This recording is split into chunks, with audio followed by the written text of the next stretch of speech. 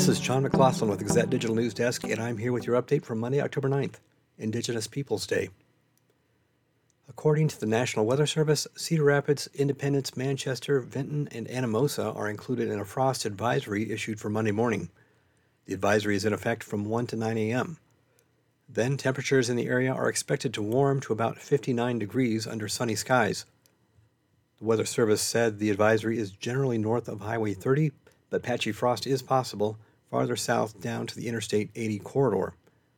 Then overnight, expect widespread frost, mainly after 5 a.m., with a low around 33.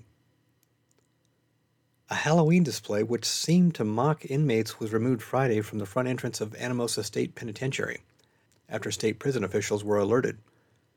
A woman who was visiting her son over the weekend contacted the Gazette because she was offended by the display at the front of the prison, an entrance that visitors use when arriving to see loved ones and friends. The display featured a large cage, and inside was a headless scarecrow figure holding a pumpkin head and dressed in an orange prison jumpsuit. The display included a sign shaped like a pumpkin that read, quote, "Doing 30 years in the pumpkin patch," end quote.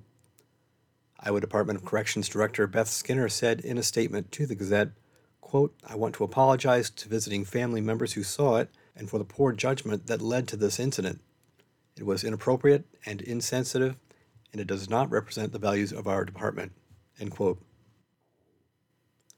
Former President Donald Trump and Florida Governor Ron DeSantis blamed President Joe Biden and his administration after Hamas militants launched the deadliest attack in decades on Israel, citing a $6 billion transfer to Iran that administration officials insisted had yet to be spent.